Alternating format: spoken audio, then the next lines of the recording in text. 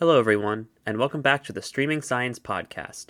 Streaming Science is a student-driven program that works to connect you with scientists to learn how science impacts all of us in our everyday lives. I'm Jacob Ewert, a third-year plant science major at the University of Florida, and your host for this episode. You're currently listening to our most recent series titled The State of the Scientific Enterprise During COVID-19, made in partnership with the IFAS Research Dean's Office and the College of Agricultural and Life Sciences. In this series, we explore the stories of scientists and their students about how COVID-19 has impacted their professional and personal lives. Over the past year, scientists and their graduate students had to make tough decisions about how to modify research practices and how to reopen research spaces safely. In the following interview, I spoke with Dr. Savanna Barry, a regional specialized extension agent based in Cedar Key, Florida, at the IFAS Nature Coast Biological Station. The station explores the issues facing our coastal regions, such as climate change and sea level rise, and how we can mitigate them. Dr. Barry interacts and connects with locals about sustainable fishing practices and local conservation efforts, including the Living Shorelines Project.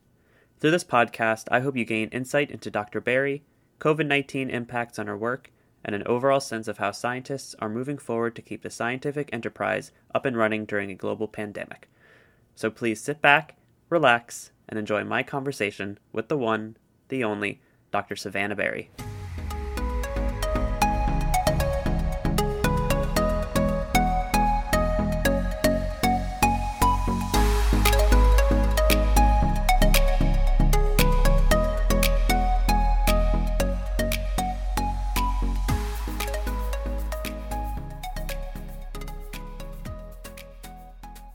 All right, Dr. Savanna Barry, thank you so much for coming on the podcast today. Why don't you tell everyone a little bit about who you are and what you do? Great. Well, thank you so much for having me, Jacob. This is only my second time appearing on a podcast, so I'm really honored to be here.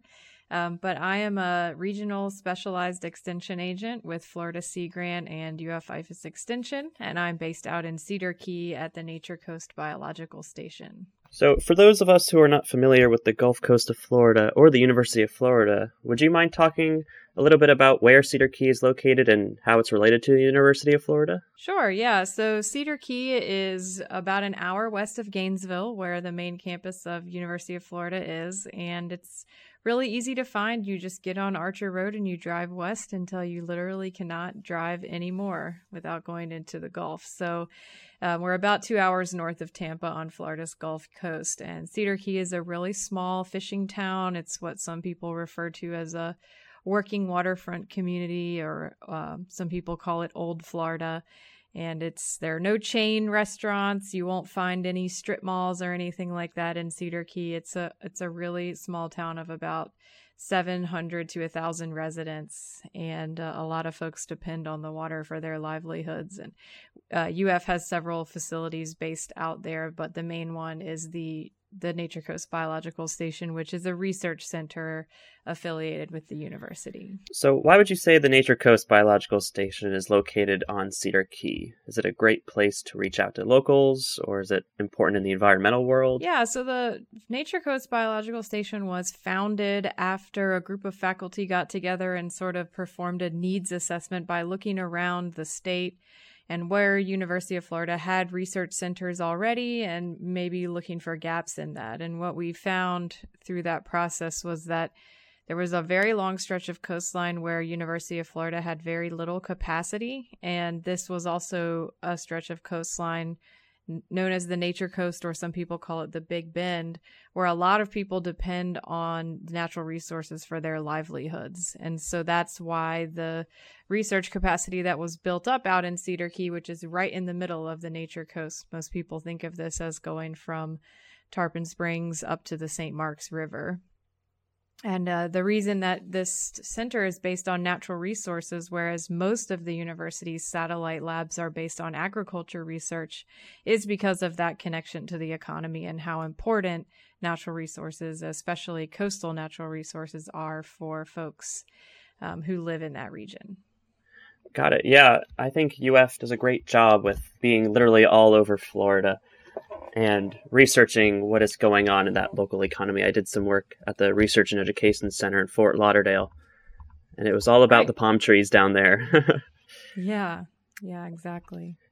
So how did you find yourself at NCBS? Well, it was a bit of a direct path, actually. I I came to the University of Florida for graduate school, and I did my master's and PhD in the Fisheries and Aquatic Sciences department, and I was starting to look for jobs. I was graduating in spring of 2016, and the Nature Coast Biological Station was founded in 2015, and they were looking for an extension agent and a estuarine ecologist and a couple other positions that they announced with the formation of the lab. And I really, at that time, wasn't sure whether I was interested in extension or research, but having read through the job descriptions, I actually wasn't that aware of what extension was going in, but the extension agent position ended up being the one that I applied for right out of my PhD, and I actually started before I graduated my PhD. So found out about that opportunity early on and was fortunate enough to be selected for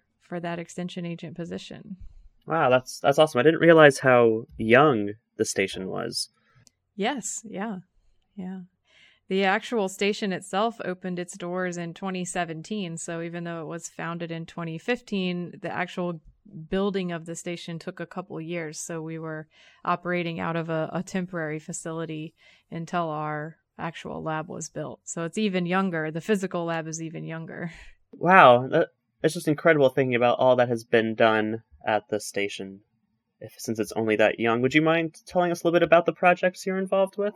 Sure, yeah, and you are right. We really hit the ground running, and I think part of that was because both our director and me already had a lot of work and a lot of connections in the region.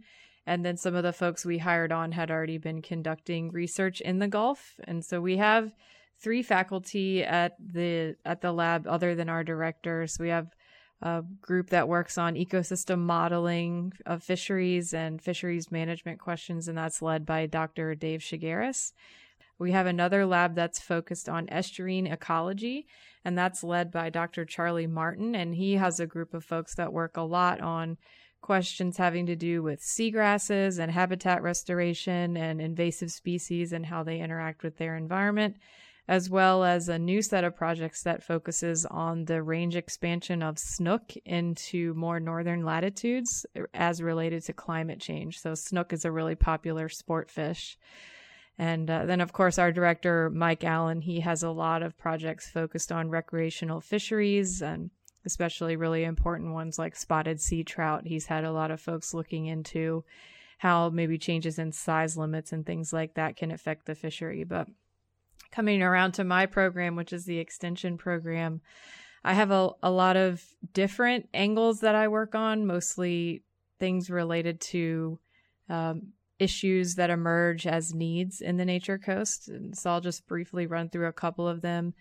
We have a lot of boating visitors to the Nature Coast, especially around scallop season. So the bay scallop fishery is something that we have only in the Nature Coast of Florida because other regions of Florida have lost their bay scallops, but we still have a lot, in our area. So I do a lot of outreach to boaters to try to help them understand how to protect seagrasses and also our scallop resources when they are out enjoying the water. So some boater outreach programs. We have the main goal there is to protect seagrass habitats and sustainable scalloping practices. And then I have a lot of programs focused on volunteer engagement and citizen science. So Florida Horseshoe Crab Watch. We do coastal cleanup every year, the International Coastal Cleanup. And I'm involved a lot with Living Shorelines, which has to do with helping property owners along the coast enact sustainable shoreline management through habitat restoration, and there's a lot of opportunities for volunteers to be involved in those types of projects. There are more, but those are really the main ones I think that emerge as themes year after year. We also have another program focused on fishing guides and recognizing fishing guides that enact sustainable practices called the Florida Friendly Fishing Guide Program. So those are some of the main ones that we work on. Awesome. Thank you for sharing. I wish we had enough time to go over every single project in such detail. So are the people who most benefit from these projects, mostly the boaters or beachgoers, are they the ones that are most involved with these programs? Or is it like another group of people? Yeah, well, I mean, that's an interesting question. Who benefits? I mean, I think anytime that our natural resources are protected or sustained, we really all benefit. I mean, there's a lot of folks in Florida that may live in the middle of the state that wonder why they should care about anything happening at the coast. When I think it really helps save taxpayer dollars when we're not constantly having to intervene to restore habitats. And if these habitats are protecting us and reducing damage from hurricanes and storms and things like that, you know, they really do contribute to a big amount to the economy. I mean, the fishing alone contributes, I think the estimate is around $8 or $9 billion annually to Florida's economy. So even if folks in the middle of the state don't think they're benefiting from the work that we are doing, they certainly are, just through the overall economic output of these coastal areas. But I would say on a smaller level, individually, certainly the homeowners are probably the primary beneficiary of the Living Shorelines approaches, except for the fact that volunteerism has a lot of really positive outcomes for folks that participate, both in terms of mental health and also just on the ground experience that they can use for whatever it might be for community service hours or things like that. So I'd say that the benefits are very widespread. It may look on the face initially like there's not that many people benefiting, but I actually think that the impacts are pretty large in terms of who's benefiting. Yeah, it's just so important remembering that your local ecosystem is part of the greater ecosystem, and changes in your world can affect changes in someone else's and vice versa. Yeah, for sure. And you know, I just thought of another example for our horseshoe crab program. You know, COVID vaccines are completely dependent on testing through an extract that comes from horseshoe crab blood. And biomedical industries rely on healthy horseshoe crab populations in order to be able to produce enough of this test from this extract from horseshoe crabs. And so in Florida, our volunteers are helping our state managers understand the population numbers of horseshoe crabs so that they can keep a close eye on the population trends and make sure that our horseshoe crab populations stay in good shape. So that's another example of how everybody benefits from coastal environments and in some way from the work that we're doing through something you probably never would think of, COVID-19 vaccinations. Yeah, that is such a great reminder of how little we know about the natural world sometimes. So I wanted to transition to more of the theme of the podcast and the topic that has been on everyone's minds for the past year, COVID-19. Do you mind telling us a little bit about how you've seen the pandemic affect your life and your career? Yeah, sure. So, I mean, about a year ago, it was just a rumbling on the news of this new, SARS-like virus over in China. And in only one short month, we would be in lockdowns here in the U.S. And it definitely caught us by surprise. There were certainly a couple weeks there at the beginning where everybody was just working on canceling everything that was in person and moving their offices to home and figuring out how to connect to, internet, because I have satellite internet out at my house. And so I had to get a hotspot. And of course, they were back ordered. And so there was definitely an initial period of just adjusting to the work from home and to all of that. But then pretty soon after that, we started adapting to have a lot of extension programming online, doing things like online courses through Canvas or Facebook Live series, Zoom webinar series, that kind of thing. So we had a lot of statewide teams of agents that started to develop a lot of resources, whether that was just sort of our typical audiences that we normally engaged in, or if it was trying to help out folks that had kids stuck at home and nothing to do with them. And, there were all kinds of different things that we tried to do. We worked on programs, for instance, to try to help people learn more about preparing seafood at home, because with restaurants closing down, we wanted to try to encourage people to buy seafood directly and prepare it at home so that we didn't lose a lot of demand for our seafood industry. But previous research had shown that people were not confident cooking seafood themselves. And so that was just one example of a program we did. It was like a cooking show kind of. And It was all through Facebook, and it was free and accessible, and the recordings were archived and things like that. So that was called Seafood at Your Fingertips Live. But yeah, so we pretty much just transitioned to a virtual world, and then slowly, as we learned more about how to prevent transmission of the virus and things like that, we started to be able to develop safety protocols to still host some volunteer events that were outdoors and on a limited attendance basis and things like that. So we did still build some living shorelines and do some outdoor volunteering and things like that just to try to give folks an outlet. But our world definitely has looked a lot different in extension, but I think it's overall been a good change, and it's introduced a lot of new technologies that I hope we see people use more even after the pandemic situation resolves. Yeah, when quarantine began, everyone was kind of in a frenzy. No one really knew what that meant. Many of us have we ever been in quarantine before in recent years? Yeah, I mean, no, I don't think so. I think there were a couple people quarantined from Ebola, and that made national news, and that was only like 5 people. So definitely it was very foreign territory for a lot of us. But really, I mean, the university supported us a lot by providing the tools and a lot of transparency and open information and, weekly briefings from our leadership and things like that helped us all get through it and feel like we were on solid ground. Oh, yeah, it's great hearing that you guys have found ways to continue what you do. And I'll definitely have to look into Seafood at Your Fingertips, because that sounds like such a hoot. And I love cooking seafood. So, yeah. So I remember when we talked, a couple weeks ago, you were mentioning this higher demand for virtual education and how you're almost competing for people's attention. Would you mind talking more about that again?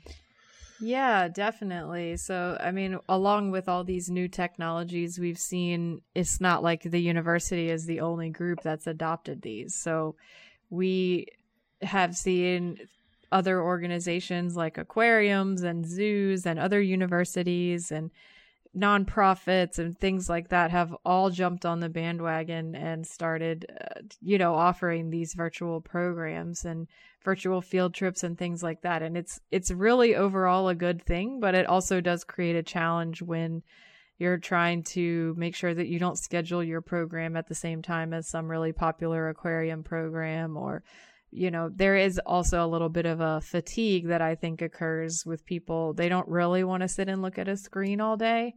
And so offering people more screen time, I think it started to wear on people over time. So we were competing a lot for eyeballs with other environmental organizations. And then, just overall, there has been a bit of a loss of interest in it, especially as kids have gone back to school and the schools have gotten more of a system with their virtual programming. There's really less of a need to fill those gaps. So, I think there's always going to be a place for in-person classes. And then maybe once the onslaught of virtual programming subsides, as people start to return in person to aquariums and some of these other places, there probably will hopefully be a long-term sustained demand for virtual programming, but it's just really going to be hard to tell.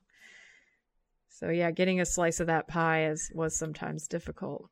Yeah, it'd be really cool seeing some collaboration even between local groups and just groups that reach a larger audience because they're larger. Sure, yeah, like the Clearwater Marine Aquarium they did like a daily live stream that was really cool. They would pretty much just show you behind the scenes of like feeding the dolphins and that kind of stuff. And just their daily tasks became of a huge interest to people. And I think that was a really good series that they did. So that was just one example of another program that was out there that got a lot of attention.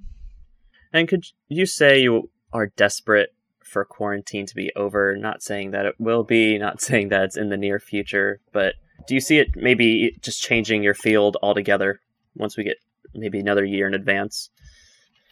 I think that there definitely will be lasting changes from the the kind of shutdowns and the increase in the virtual programming. I hope that some of it will help us cut down on some unnecessary travel. I think I traveled something like 20 to 30% of nights before this. And I do like to travel and I like to see other parts of our state, but certainly we don't have to go in person everywhere. And I think people have understood that the virtual option can really be a productive one for certain types of meetings. So I actually hope that some things from this lockdown, or whatever you want to call it, persist in our professional lives.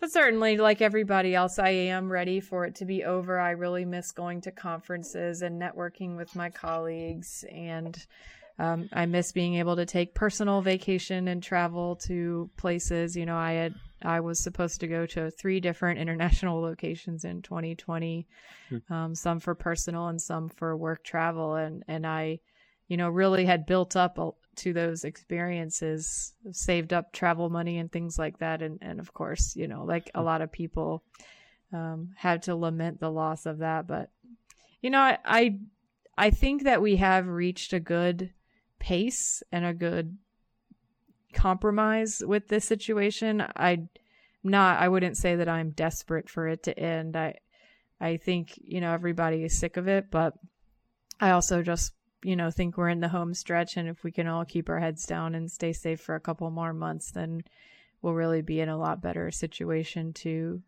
get back to normal, quote unquote. Yeah, I find it's making me much more appreciative of the things that we used to have. I was able to ask my advisor to meet in person, because normally we do it over Zoom, and I was like, it would make my day if I could just talk to you in person and make eye contact. Yeah, that's understandable for sure. So would you mind telling us about some other conservation projects that are ongoing along with stuff at the Nature Coast Biological Station? You had mentioned the Nature Coast Aquatic Preserve that was more recently constructed. Yeah, that's a really exciting development, and something that's happened in spite of the pandemic is, you know, a lot of people might not be aware. It might have gotten lost in the shuffle of 2020, but the DEP just authorized a new aquatic preserve. It's the first new aquatic preserve to be declared in more than 30 years. And it's called the Nature Coast Aquatic Preserve. And it's really exciting because it fills a big gap of the coastline that was not under any sort of state or federal protection. And it's from Citrus County down to Pasco County. So it's 3 counties. It's, I don't know the acreage off the top of my head, but it's a lot of acres of marine habitat and coastal habitat that's now going to be managed and looked after by a staff of folks that will be monitoring water quality and seagrasses, among hopefully other things in the future. And I'm really excited to be part of this as the part of the leadership team and working with DEP on getting this new aquatic preserve up and running. And so we're in the early stages now, but hopefully by March we'll have our water quality sampling program underway, and we've got our biologists starting this week, and over the next couple of weeks we'll be getting everybody going on that. So if folks aren't familiar with the aquatic preserve system, they should definitely look into it online. But it's really a great system that we have in Florida to try to monitor and maintain our coastal resources in really as natural of a state as we possibly can. And if people are looking for more opportunity to get involved, even at the station, what's the best way to go about that? Yeah, our website, the Nature Coast Biological Station website, if you just Google Nature Coast Biological Station, you'll find our webpage, and it details a lot of our extension programs, how to get involved in them, the volunteer opportunities. We often post those on our Facebook page as well, so people can check us out online. And if you want to volunteer with any of our programs, then you can come meet us in Cedar Key. We have some annual events like the International Coastal Cleanup that occurs every 3rd Saturday in September, so that you can mark your calendars and we could see you out there in Cedar Key for that.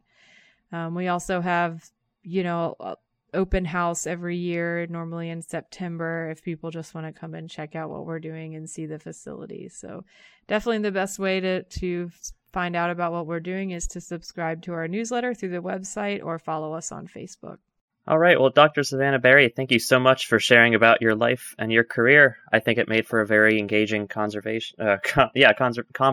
Wow. I say the word conservation too much, and gave our listeners something to research on their own. Okay, wonderful, Jacob. Well, people can find out more about me and my program online, and hopefully I'll hear from some of your listeners who want to get involved in our programs. Awesome. All right. Thank you so much. Thank you for listening to our State of the Scientific Enterprise during COVID-19 series on the Streaming Science podcast. Make sure to follow and reach out to us on Facebook, Twitter, and Buzzsprout.